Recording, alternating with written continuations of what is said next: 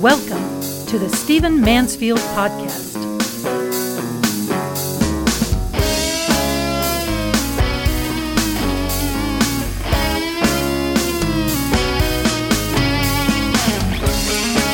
Well, welcome to the Stephen Mansfield Podcast. It's good to have you with me. I'm not going to speak in this episode about what I really want to talk about because I've already spoken about it a great deal, and that is Ukraine. I am deeply concerned about Ukraine, and I'm pretty stunned by the response of the West and even some of the feedback that I'm getting. It's pretty amazing, some of the folks who believe that Ukraine is at fault in all of this. Even President Reagan's budget director, David Stockman, recently called Volodymyr Zelensky a clown and said that we should encourage Russia in what it's doing. And I want you to think about that, even though, again, this is not my topic for this episode. Russia is decimating entire cities, has created the biggest refugee crisis the world has ever seen. Millions of people flooding out of their homes, out of their hometowns, even out of Ukraine. Millions now. The largest refugee crisis in the history of the world. They are targeting civilians on purpose because they are losing where they confront the Ukrainian army and air force. It's stunning. And yet, I've had people come back to me in social media, and what they are basically doing is making a case for Russia. It's stunning. It's as though in 1939, when the Nazis flooded into Poland, overran Poland, that people were saying, and are saying, they weren't saying this, but it's as though they're saying it today, that Adolf Hitler is a valiant Christian warrior and that Poland deserved it. That's almost an exact parallel of what's happening now. So I'm pretty surprised. I'm going to see what I can do to help fix this, but that's not my topic in this podcast. How's that for an opener? I say incendiary things, then I say, but that's not what I'm going to talk about. I'm going to talk about something that I think is very important, and yet not quite as much filling the headlines today. I woke up this morning, turned on the television, and saw that the IRS is overrun by tax filings, overrun when it comes to rebates. Rebates may be months and months and months in delay. And it brought me back to something that I believe very strongly about American tax policy, something that it's a good time for us to talk about now. We're heading into midterm elections. We are in tax season. We all know that something is wrong, something is broken, and I think I know what the solution ought to be. It's not unique to me, obviously. People have been suggesting this for generations. But I am an outspoken advocate for a flat tax system. It is, to me, the most fair, the most productive, the simplest, and the most democratic in many ways. What is a flat tax system? A flat tax system is where the government simply charges a flat rate, a set rate for taxes for everyone. Everyone, including, by the way, some people believe, and I think this is probably a good idea, a corporate tax. So, for example, you simply say everyone owes 10% of their personal income or 15% of their personal income in taxes. That's it. No deductions, no incentives. All of that's removed. You lose the incentive for giving to a charity. You lose the incentive for buying electric cars. Those things, for those who advocate for flat tax, those incentives are seen as ways that government controls your behavior. You either give to charities or you don't, but you don't get a deduction for it. And as a result, everybody's taxes are lower, except for those who haven't been paying any tax. And so the idea is that across the board, everybody pays a fairly low rate, 10%, 15%. Some people advocate 17%. And we know that this works because there are countries in the world that have already done it. I'm going to go through some pros and cons here in a minute, but we know that there are countries that have already done it. In Hungary, for example, a progressive tax rate, a progressive is where you have one tax rate for one income level and another tax rate for another income level, pretty much what we have now. They had at one point a progressive tax rate that ranged from 17% to 32%, but they replaced it with a flat tax rate of 16%, and then in time they even reduced that because they did so well with it. And they have had stunning prosperity with it. By 2015, the total government revenues were 24% higher than the last year before they instituted a flat tax. In other words, they removed the 17 to 32% progressive tax rates and instead went with just a straight-up 16% tax rate on all income. So everybody was paying less tax, except for those, of course, who weren't paying any tax, or perhaps the wealthy who had, deducted their way out of it by having special arrangements and having mechanisms by which they could avoid paying any tax. You hear Warren Buffett complaining about this all the time. He says that he pays a lower tax rate than his secretary does, and that's unjust. He's right. So in Hungary, by 2015, total government revenues were almost 24% higher than they had been. So we know that this works. By the way, in other nations, Estonia, Lithuania, other countries, they're trying this. Now, those are smaller countries than ours. But the fact is, they're trying it, and it's working beautifully. And so I'm advocating for this as I have for years, and I'm advocating for it now because what's going on with our tax system is becoming a farce. We don't want government deciding what behavior we should engage in based on deductions and discounts and things of that nature that it gives, tax incentives. Buy an electric car because you want to buy an electric car, not because government gives you an incentive. Give to your church, give to your place of faith, give to charities because you care about those, but not because you get a deduction. You see, it makes it cleaner, leaner. It makes it more honest in a sense. Let me just give you quickly some of the incentives. First of all, it removes confusion. We have an entire industry built around tax preparation. I'll talk about that in a minute. It's very confusing. You know what it's like to get those forms when tax time rolls around. It's why most Americans hire some kind of outside help. It's a very confusing system. It would absolutely reduce the tax preparation costs. Again, most Americans, 7 out of 10 Americans, get some kind of outside help in preparing their taxes. If they don't have any deduction at all, they usually spend a couple $100s. And if they have deductions, it starts at $300. And I can assure you that people who make more money than average spend thousands to have their taxes prepared. Why? Why should it be that way? Why should it be such a burden? Some people worry about their taxes all year long. Why? That's why the Founding Fathers said the power to tax is the power to destroy. It can destroy your health. It can destroy your pocketbook. It can destroy a nation. The flat tax produces more revenue with less stress, greater fairness, and greater ease. And you don't have this entire industry of tax preparation that seems to be self-perpetuating.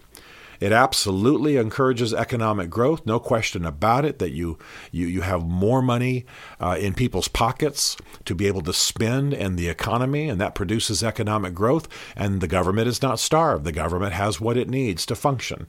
Flat tax works. It's a system that's already worked around the world, as I've said. It promotes local spending. You have more money in the pocket of the individuals paid at the local level, which is wise. There are just a lot of benefits that obviously it encourages compliance with tax laws. People aren't going to be trying to sidestep taxes if their taxes are relatively low, if they're fair, if they're across the board. It works very, very well. It's a very good system. Now, there are some reasons to be anti a flat tax, and I want to be honest about that. One of the main ones is, I think, is a criticism, but it's actually a correcting of a negative that's existing in our current system. Do you know that almost half of Americans don't pay any taxes? Almost half of Americans don't pay any taxes. In part, this is because some folks are so far below the required levels to pay taxes. In other words, they are the poor in our country, the lower income folks. And some folks are the wealthy who simply know how to sidestep taxes. That we all know about steps and tactics for not paying taxes. And some folks who have a lot of money and own a lot of businesses and have businesses, some businesses failing, some businesses prospering, etc. There are a lot of ways that you can sidestep taxes. A great many of the wealthy don't pay very high taxes at all, and some pay zero taxes. I actually know some folks who own some very prosperous businesses, and they'll tell me at the end of the year, I don't pay any taxes, because I have losses that I can deduct, and I have this that I can deduct, and I have that I can deduct. So almost half of America does not pay any taxes. Think about that. So let's focus on the poor. If you suddenly require the poor to pay 10 or 15% taxes, their taxes go up. And this seems to be unfair. And I realize there's some difficulty there. And some folks who are in favor of flat taxes say that perhaps we shouldn't charge them for the lowest 20% or something. You still would have prosperity. You still would have good government revenues. But I think across the board, it's perfectly fine. I think it's perfectly fine to charge your 10 or your 15% tax rate across the board. And this is going to sound callous, but people who are poorer tend to use more government services. It's appropriate to have them paying for them. And you can work out private plans to help them pay their taxes. This is a dicey area. I realize it's callous, but yes, you have people who are currently not paying taxes having to pay taxes. But they're paying for services that they use, and they are also participating in the society and not just becoming wards of the state. I think there's a good case to be made that this is what should happen. Okay? There are a lot of other benefits that some people cite as negatives. You remove entire layers of the bureaucracy. You shrink the IRS. You remove this entire class of people, this entire profession that's arisen, this entire industry of tax preparation. It seems to be a wise step. I think most Americans would say if across the board you were paying 10 to 15% taxes, and this was also the tax rate on corporations, we would have a thriving economy. We would have the removal of control of our lives through taxation and incentives and deductions and what have you, and government would increase in its revenue. Pretty stunning. It sounds fair. The main negative is that people at the lowest end of the income stream, the poor, would start paying taxes, whereas they don't now. In fact, there'd be a lot of people who would start paying taxes who don't now. And some of those are just people who know how to sidestep the process. I'm not saying they're criminals. I'm not saying they're being immoral. If the government gives them opportunities to not pay taxes, gives them deductions, gives them rebates, gives them systems for doing this, well, then they are not being immoral to use those systems. But those systems, those deductions, those things ought not be in place. It shouldn't be that a billionaire is paying a lower tax rate than his secretary. And that's a result of the way the system is built. But a flat tax rate would be fair across the board. And that's what should happen. So we could have a flat tax rate. We could shrink the size of government. We could see greater prosperity, see greater local investment, see higher revenues, see greater fairness. Now, there are obviously people who are going to oppose this. I'm not sure that many institutions of faith would oppose it. Charities would probably oppose it because some of their giving they know is based on the fact that people get tax deductions for giving to that charity. They'll probably be opposed to that. The advocates for the poor would probably be opposed to it. Certainly those who lobby for the tax preparation industry will be opposed to it. And by the way, the IRS has its own lobbyists in D.C., and they will be opposed to it. So people will scream as though they're going to be cheated, but all it's doing is making the system more fair. I want to say again, I got up this morning, turned on my television, local television here in D.C., and what do I see? The IRS is overwhelmed. They're concerned they're not going to be able to handle the load. They're concerned they're not going to be able to make rebates. They are not serving the American people well. Why? Because the system has gotten so complex, and Congress is constantly giving incentives and deductions, and I'm not going to go through it all. I'm not a tax expert, but that we've got a great body of law. Have you ever seen somebody on the floor of the Congress stack up the IRS code, tax code, literally physically stack it up on a desk? It's 10, 12, 15 feet high. And The point is that it's gotten ridiculous, and a lot of that is because, again, and I'm not a hyper-libertarian, but government is trying to control behavior.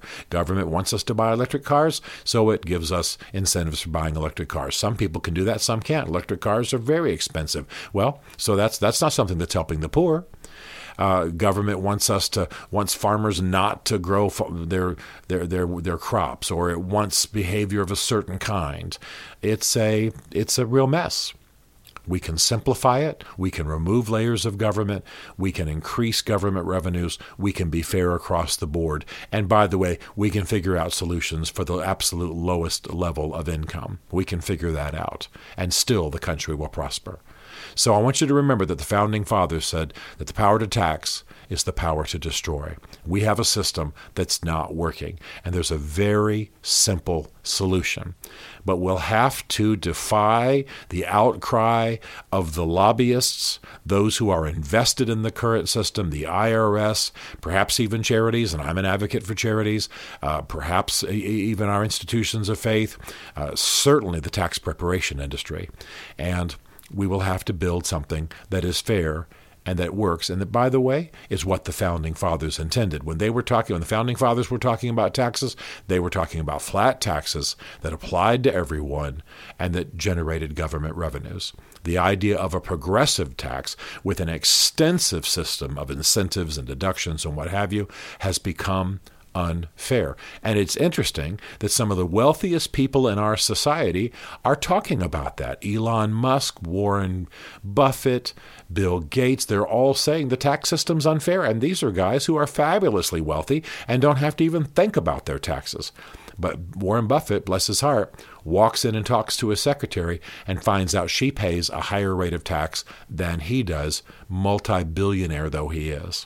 We need to listen. We need to make a change. And I'm saying it now. I've got a lot of people in Congress and the Senate to listen to this podcast. I'm grateful for you. I realize that I may be being overly simplistic here, but something in this arena that's been advocated for years, by the way, is the way to go. It benefits government. It benefits people. It's more democratic. It's more fair. It's less statist in the sense that government does not control behavior.